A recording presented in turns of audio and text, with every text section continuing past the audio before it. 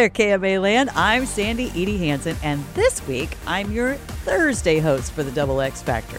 Spencer and I are sharing some thoughts on the topic of making unpopular decisions, especially when we know they are the best decisions for ourselves. Now, Lord knows, I've had to do this many times in my life, just like we all have.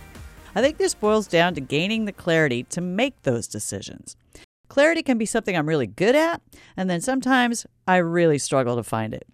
Knowing what is the best decision for ourselves, even when it's unpopular, perhaps requires knowing and living into our own personal core values. What matters to us? What are the driving principles that we hold most important when things get rough? Serve as our North Star. What defines you when you're at your best?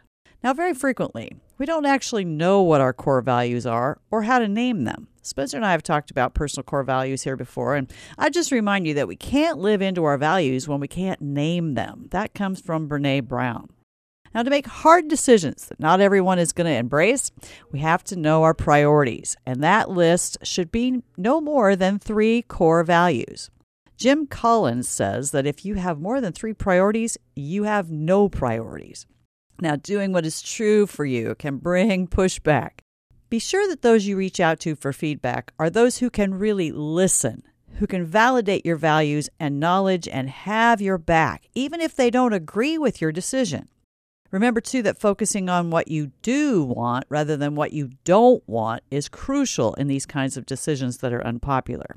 What's your goal in the end of this decision? And does that goal fit in with your core values?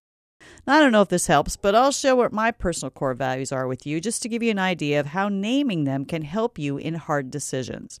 My number 1 core value is growth and learning. So this means I do my best when I stay curious and I'm learning something new or growing. Number 2 for me would be courage, because to me this means accountability, fierceness, being direct, sometimes bold, willing to go first when it's needed. And third on my list would be energy. Joy, passion, fun, being lit up. I feel like contribution comes through me shining my light. Now, these core values fuel me, and when making hard or unpopular decisions, I look to them to help guide me in what feels most true for me.